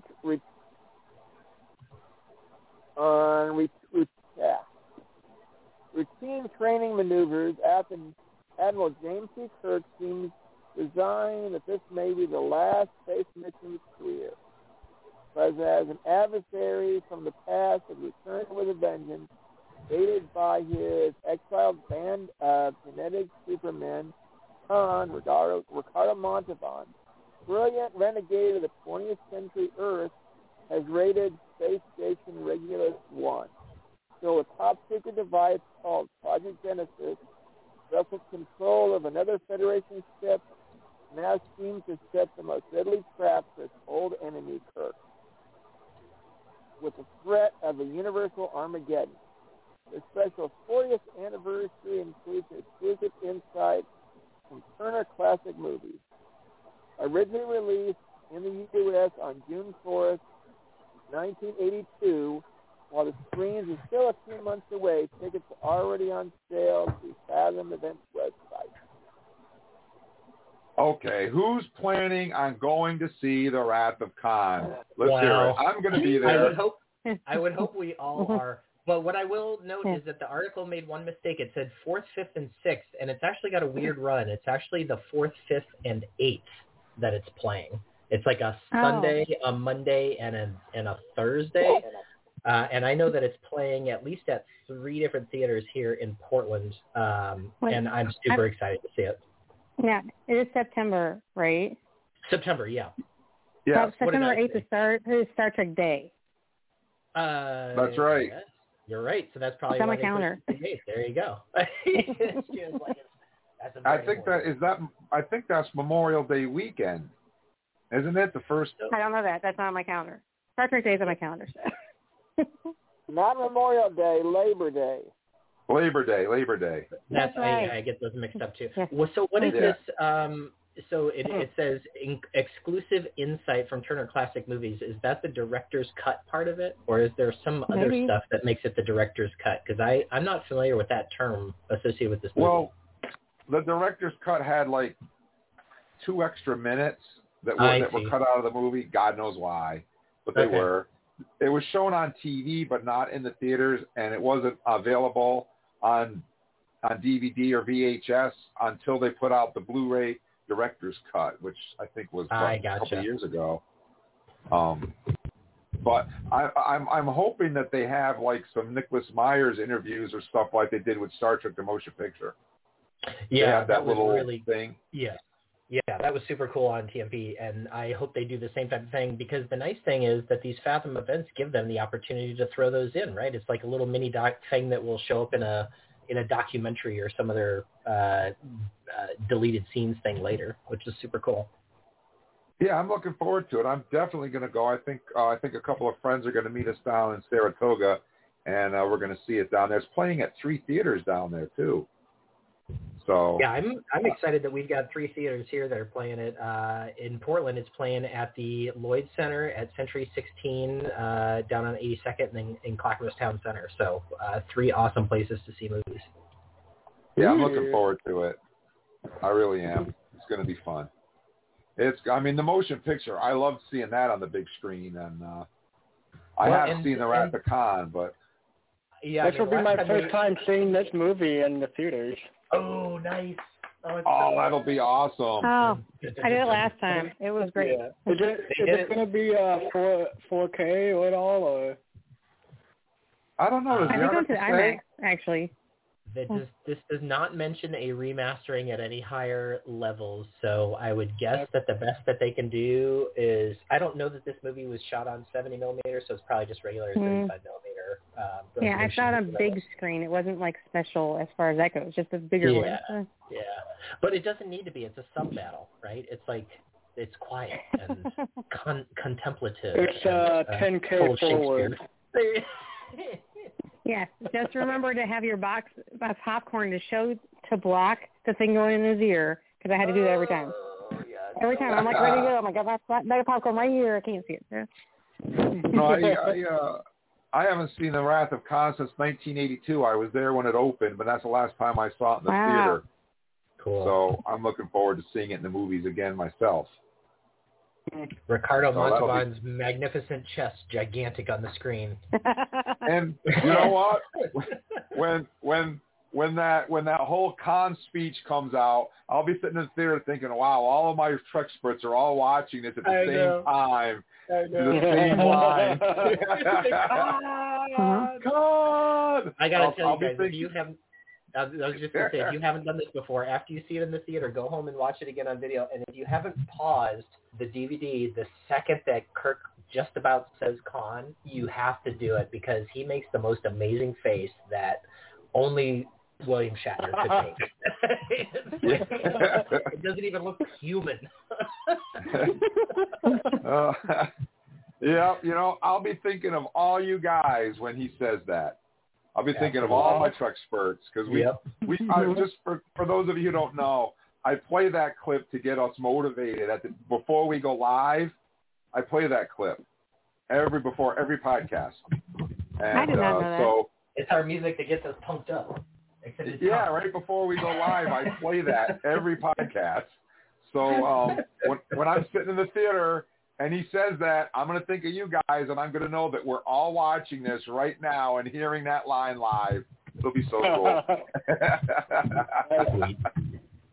So, anyways, we got a lot more to talk about, guys. One of my favorites, IDW is going to explore the Klingons with a Kahless, the unforgettable comic series. Dun, dun, dun. I'm looking forward to that. We also have our fan scores for Star Trek Prodigy, Time Amok, and we're also going to review it ourselves to see how we measure up with the fans. So we still have a lot of show left to cover, so don't you worry.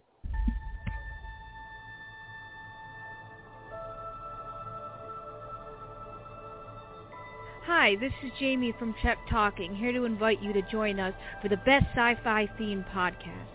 Our elite team of Trek Spurts are here to discuss Star Trek and sci-fi themed content. Call 646-668-2433 Thursday nights from 7:30 to 9:30 p.m. Eastern Coast Time. We can't wait to hear from you. Live long and prosper. Kapla! So I've got our next story, obviously, being Klingon Jim, that I am. If you guys have seen me waving my bat'leth around, I love to wave my bat'leth around. And people come out of the woodwork, they want to touch my bat'leth, and I'm more than happy to let them touch it. If that's what it takes, I'm all for it. I know a Klingon warrior normally wouldn't let people touch their bat'leth, but I'm not your normal Klingon warrior. So you can touch my bat'leth anytime you want. Just ask. So Star Trek Klingon will reveal the legend of Kahless in the new IDW comic. Since their introduction in Star Trek, the original series in 1967, during the first season's Aron of Mercy episode, the barbaric, warmongering alien species known as Klingons has been one of sci-fi's greatest foes of the Federation. Created by screenwriter Gene L. Kuhn, legend has it that the purple-blooded antagonists were named after Lieutenant Wilbur Klingan. Klingan? Yeah, Klingan. I think so. Yeah, Klingan. Yeah, I think it's Klingan. I want to say Klingon because it's so close, but I think it's Klingan. And it's with a C, so it's C-L-I-N-G-A-N, Klingan. Klingan, an officer who served alongside Star Trek creator Gene Roddenberry in the Los Angeles Police Department. Now, after hundreds of appearances in Star Trek TV shows, animated series, commercial books, comics, and Hollywood feature films, Klingons have emerged as an internationally known race whose imposing stature is matched only by their inherent hostility. To honor the Klingon legacy, IDW Publishing is adding to their vast lineup of Star Trek comics and graphic novels with a special, oversized one-shot in February, aptly entitled Star Trek Klingons. It's all part of IDW's new expanded Star Trek offerings focused on the origins of the franchise's diversity of alien entities.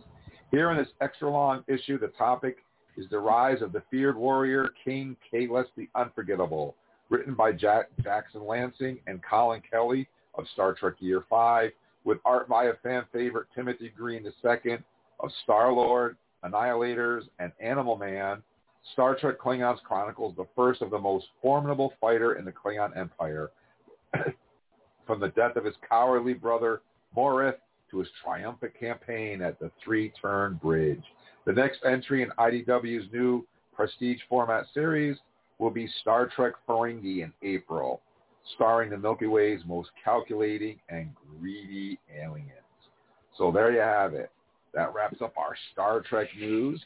And now we're going to talk about some Prodigy. You guys ready for some Prodigy? Woohoo! Yep. Yeah. All right. So Time Amok is the episode that we're talking about tonight. And I do have a clip, which I have to find. Yep. And again, rather than just pulling a random clip, Paramount Plus issues these little vignettes on YouTube for the Paramount Plus channel, which features the actors talking about their characters and their roles, and usually about that particular episode. And I just thought it would be more fun to actually play those clips than a clip from the episode, because some of our listeners may not have heard these clips or seen them. So that's what I decided to do again for tonight's episode. So this first clip is called Believing in Yourself, and it's Kate Mulgrew talking about last week's episode. Greetings. I'm Kate Mulgrew, and I'm the voice of hologram Janeway in Star Trek Prodigy.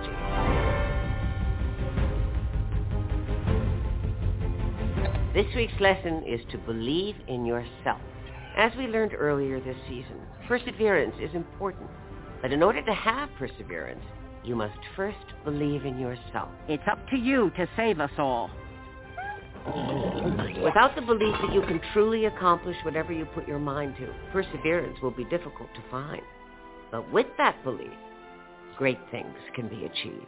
I know you can do it. In the latest episode of Star Trek Prodigy, Rok-Tahk finds this out for herself when she builds a warp matrix and prevents the destruction of the protostar and her friends. Whatever happens, I'm proud of you. The only thing she needed to do it? Belief that she could.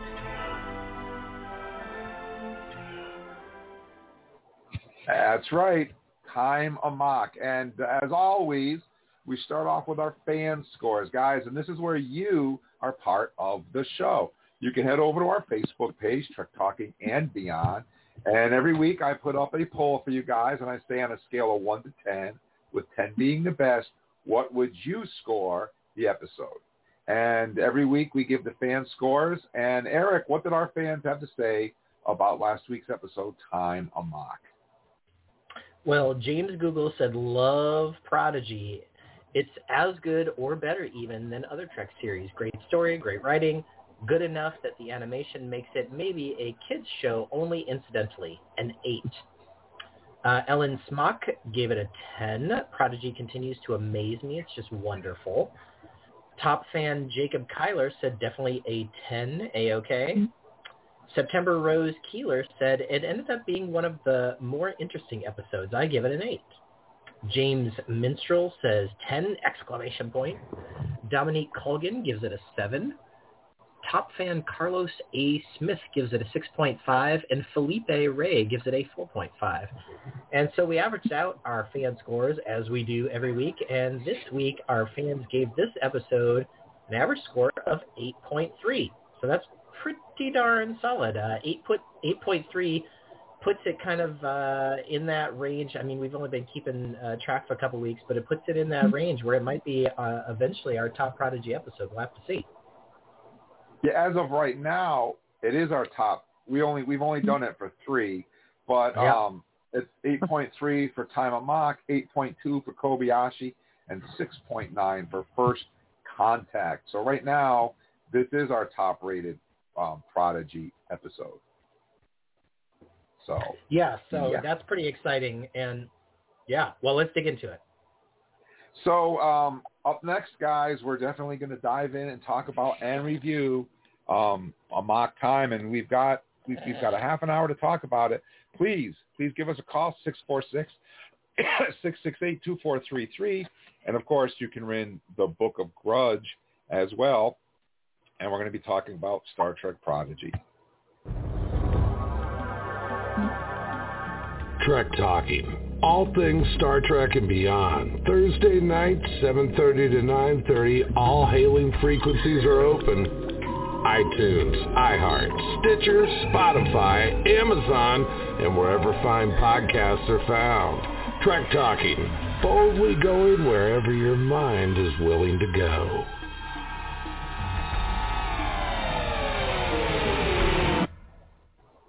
Well, now that we heard what the fans thought about the episode, what did we think about the episode? David, what do you think? What would you score this episode on a score of 1 to 10?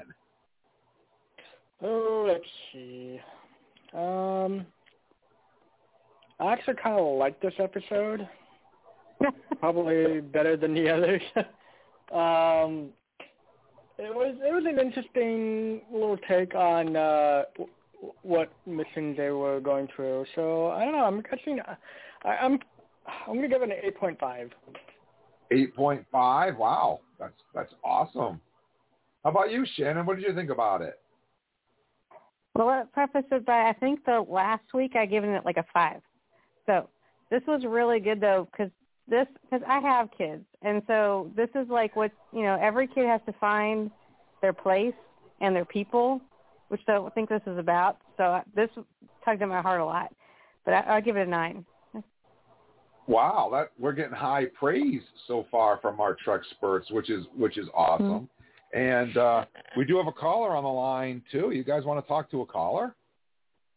Oh yeah. What do you think? Oh yeah. Yes. Yeah. Let's see. Hey, good evening. Thank you for calling Trek Talk. And what's your name and where are you calling us from tonight? It's Nate from Vegas. Nate from Vegas. Hey, just in time, Nate. So what did you think about? I've been waiting for this all show. Oh, well, see, that's why we do it at the end, to make you listen, to build it up, That's right. I want to note that you said, again, you just, before the advertisement went, you said that callers could win some book. Well, you had 2 callers already. Did they win the books? Well, no, because they were already here. Oh, dang it. They were on. I only have one book, and both of them were on the line. Even though you guys didn't know it, their numbers were already on my board. So well, then I guess I won the book. And I can't split the book. I can't cut it in half and give it to two people. You could rip the covers off and give the cover to one person, and you can give the interior of the book to the other person. Well, I just ordered all of Rob Tolman's books, so if it's one of those, I'm getting them anyway. So yeah, it's the Book of Grudge. Yeah, mine's supposed to be coming next week. So it's a funny little book. Shannon's all set then. Shannon's all set. So, what do you think about the episode, Nate? I intentionally didn't include you in the fan scoring because that way we can hear from you live. Okay, well, as I posted on the page, I give this one a 9. I was actually surprised to hear Shannon jump up from a 5 to a 9, so that's cool. The reason why I gave it a 9 is because it did what I have been wanting all this time, and that is getting everyone involved. All the kids were involved in solving the problem. Fixing the engine, I believe, was an expansion of the initial holodeck simulation of trying to teach them to work together to solve a problem. And that's exactly what they did, and I loved it. Yeah, I agree. It was a fun one. It definitely was a fun one. And how about you, Eric? What'd you think? Oh man, I'm right there with our callers here. I mean, I really dug this episode. It had I'm with you, Shannon, in that it tugged on my heartstrings. I love this Rock Talk character and the fact that she's so big and strong and like doesn't want to be the head of security, you know, like and I think what's great is that in this episode, you know, the working together of these guys, and I first of all, I love framing it at the beginning as the chicken, grain, and fox puzzle, because that's one of my favorite little puzzles to you know, it's like something that kids can solve when they're young if they just kind of think outside the box a little bit, and that's all these kids were being asked to do. So there's the tugging at my heartstrings. There's the fact that it was just set up really well. There was the fact that each one of them gets to shine, like Nate was saying, which I thought was really cool. And, of course, it just brought back for me memories of the TNG episode Cause and Effect, which I really like. It's one of those, it's like a Groundhog Day situation, but I don't know, in Star Trek it just really works for me. So I don't mind that they did that here. I also thought it was cool that we got a little bit more information about the Diviner, and we got a really cool way of delivering a bad guy to the show. We've all been saying, okay, they're 4,000 light years from the show. How in the world are you know, like, why does it even matter? What's going on here? And they do it much in the same way that they do kind of in the movie Avatar, where they beam some plans to the vehicle replicator on this ship, and Dreadnought, that evil General Grievous-looking robot dude, is replicated on the ship. And I just thought that was a really cool way to get the bad guys on the ship while staying 4,000 light years away. So kudos to them for coming up with a way to actually do that. And then the last thing I'll just say is that I love at the very end, if you really like listen to what everybody's saying, Rock Talk takes sort of an indefinite amount of time to build all this stuff and to learn, and we know her time is moving much slower than everybody else's time. We know that she tried at least 276 times to bring Janeway back, and eventually she does. I think she's been on there for a long time, man. She learns, she talks about how she learns all of this science and all of this math, and all, I mean, I think we're talking like maybe years, or at least. No, I think Janeway said that it was about 270 days that she was. What they said was they said that she tried to build the contraption there 276 times before she got it right, I think, because that's what she was marking off. It wasn't days, it was like number of attempts. So that's not, I mean, even if it was days, that's like almost a year. So that's a lot of time for this kid to kind of be alone and have to persevere. And so I love that you played, Jim, the Kate Mulgrew little sound clip there, because this episode to me really does a great lesson of perseverance.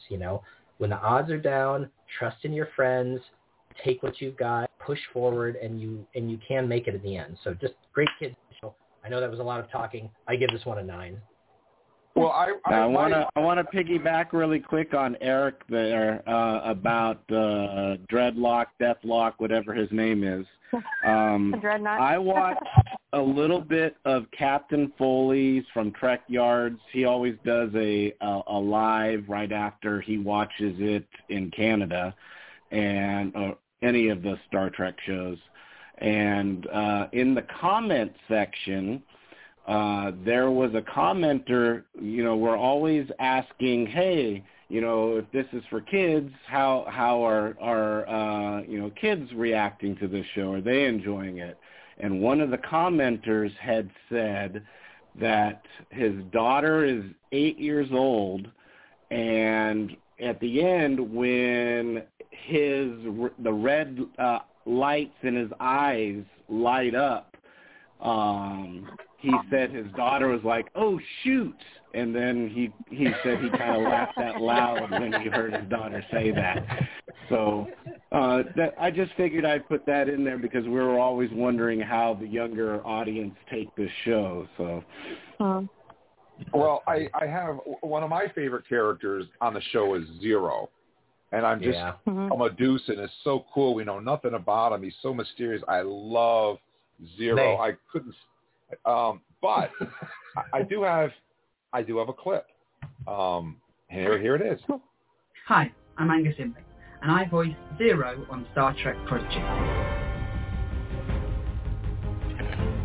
A warp drive and its interior warp core is the part of a starship that allows it to travel faster than the speed of light. We need to see the engine. I've never seen it do that. This process requires a huge amount of energy and a special substance called dilithium crystals. Jankum's just checking under the hood. This shiny girl has 2 warp cores. Just one will take us to warp 9. The levels of warp are called warp factors and range between 1 and 9, with warp factor 10 being very rare. Okay, here goes nothing. More like everything.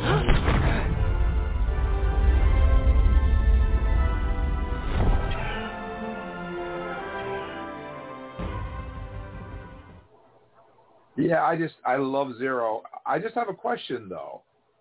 How did Dreadnock is he stored inside the computer core of the protostar? No. I think what we've got here, and I actually looked this up because I was expecting Nate. I must admit, Nate is a stickler for science, and I like that about him. And so I was expecting him to come back with how in the world did they beam a subspace thing to the protostar 4,000 light years away and have it happen so quickly. But I think what happened here was we definitely know the diviner has access to some of the protostar's systems. And so he sent a file to the protostar that, and remember they say that they can't make something else on the vehicle replicator when they want to make the warp thingy that they're trying to make. They can't make it on the vehicle replicator because a large file has taken up all the space. Yeah, right, the flux capacitor. And so I think he beamed a file 4,000 light years, which if you look up on Memory Alpha, they say that subspace communication and the speed at which it occurs is pretty variable in the Star Trek universe. So it's very possible they could have instantaneously done a 4,000 light year thing. Who knows?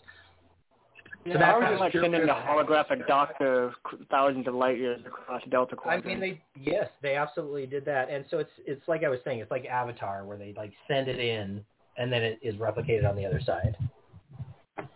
So one of my favorite scenes is when Janeway shows up and says, "Okay, it's up to you," and it's Murph, and Murph is eating the engine or something. That was my favorite scene too.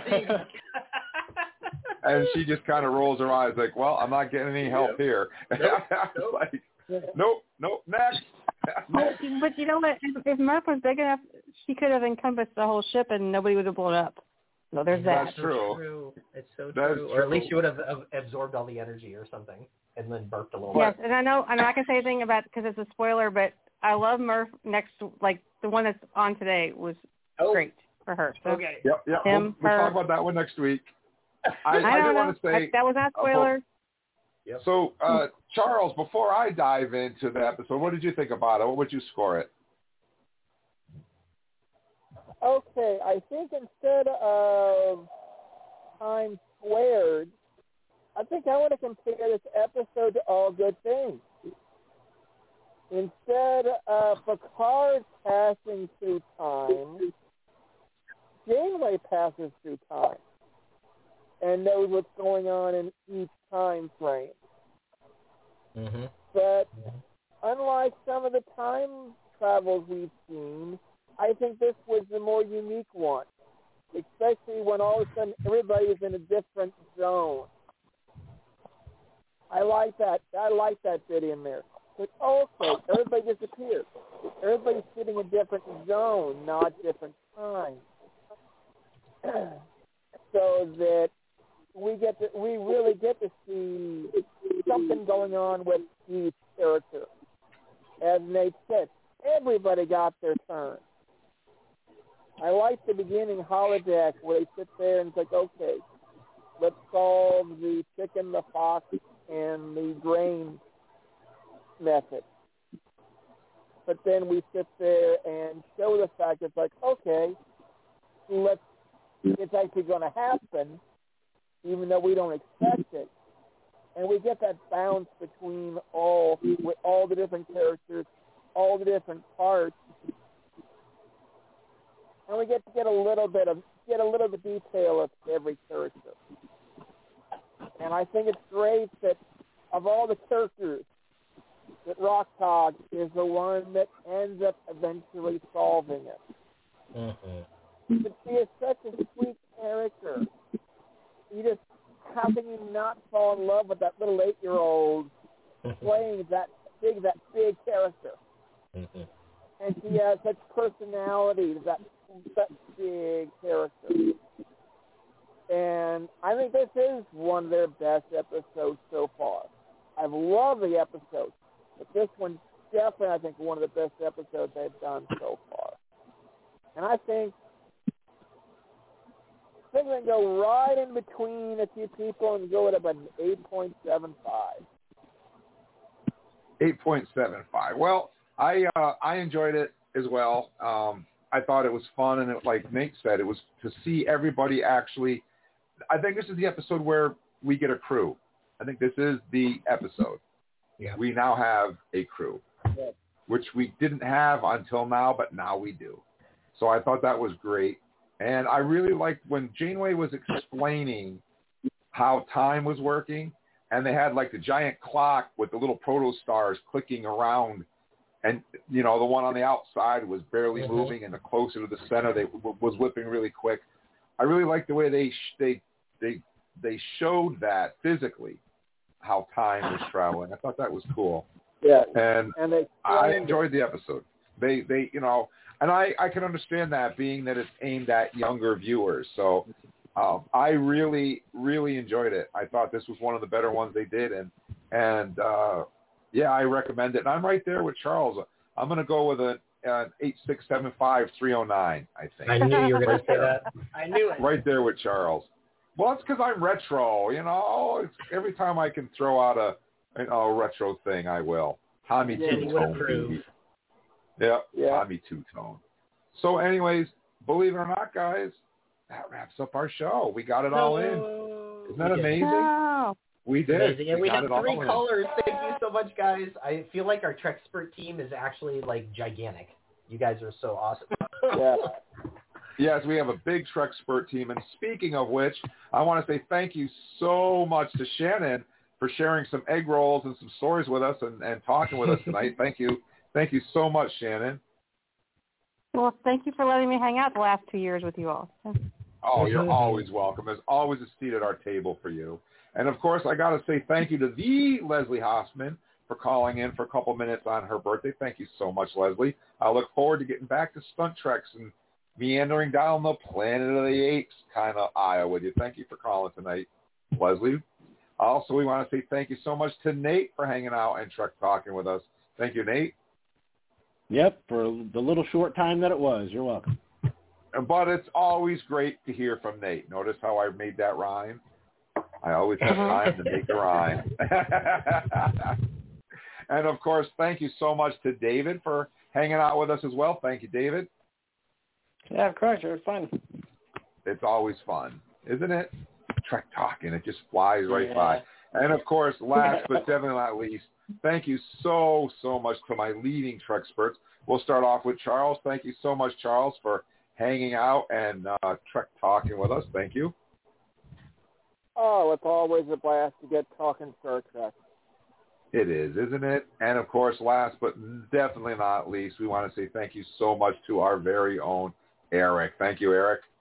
Thank you all so much. You are the fuel that propels me through my week. I love doing this podcast. Aw. It is fun. And we have some Eric, why don't you make the announcement of some of the upcoming specials that we're going to be having over the next 6 weeks? Oh my gosh, you guys, this one I am so very, very excited about. So we were lucky enough to be contracted by the good folks from StarTrekWines.com, and they have shipped yours truly a Armada 6 case of Star Trek wines, which includes 6 bottles of Star Trek wines in various themes. So you have the Andorian Chardonnay, you have the Klingon Blood wine, you have the Cardassian wine, and we are going to start a little 6-week mini-series here on the podcast whereby myself and my good friend Paul, who is also, I would say, a Trek Spurt in his own right, and he's also a guy with 25 years of experience of serving and drinking wine. We're going to sit down and drink these things and talk about them, review them, relate them to Star Trek episodes. I think it's going to be a good time. So look forward to that new segment coming probably in a couple of weeks, and then for 6 weeks after that. I'm very, very excited about it. This is a great opportunity, and it's fun to be able to do this new segment for the show. And if you guys are interested in Star Trek wines, if you go to our Facebook page, Trek Talking and Beyond, you'll see an ad there for the Star Trek wines. And if you click on that ad and use the promo code, you get 10% off. So pick up a bottle of Klingon blood wine. And the bottles are really cool. We're going to talk about They're really bottles cool, you guys. You should at least look them up and read their histories, because some of the bottles have really cool stories as to how they came into being. So just check out the website, StarTrekWines.com. Also, just remember what happened to Worf when he drank too much Romulan ale. Yeah. I'm surprised that they didn't have prune juice. Well, no prune juice. A warrior's drink. The warrior's drink. No prune juice. You know, we know how Worf is with the prune juice. We do. He loves his prune juice, doesn't he? He just loves it. I protest. I am not a merry man. No, he's not. That's what happens when he drinks too much prune juice. When I worked at that convention, I was his security. Oh, that's nice. cool. So you were the cool security? Yes, I was. It was a lot of fun.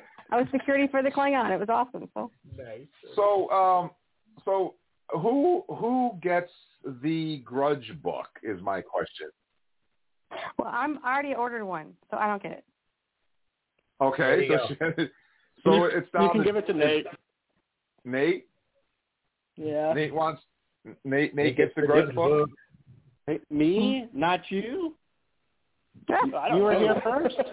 Or okay, Leslie I can was buy even one here of you before all me. the other book. Okay. All right. Well, I'm fine not having it. Thank you very You much. can give it to whoever. There you go. Well, I'll send the cover to Nate and the rest to David. How's that? There you go. There you go. Well, David, would you like me to buy the book for you? No. Yeah. No, I'm fine. I'm good. Okay, well, if you can change your mind. Yeah. All right. Okay. Well, listen, guys, we're out of time, so I want to say thank you to each and every one of you guys for listening, no matter where you are. We really appreciate it. Head over to our Facebook page, Trek Talking and Beyond. Give us a like, give us a follow. We really appreciate it. Let's see if we can make 84,000 followers. That'd be cool. And as always, I just want to say to everybody, please stay safe and be good to each other. Hailing frequencies are closed. Good night, everybody. Hey, y'all. Good night. Bye, guys. Keep logging live. Let's see what's out there. Engage.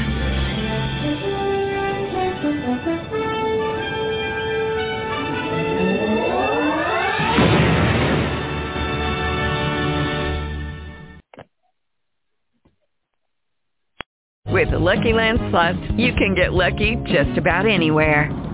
This is your captain speaking. We've got clear runway and the weather's fine, but we're just going to circle up here a while and get lucky. No, nothing like that. It's just these cash prizes add up quick. So I suggest you sit back, keep your tray table upright, and start getting lucky. Play for free at LuckyLandSlots.com. Are you feeling lucky? No purchase necessary. Void where prohibited by law. 18+ terms and conditions apply. See website for details.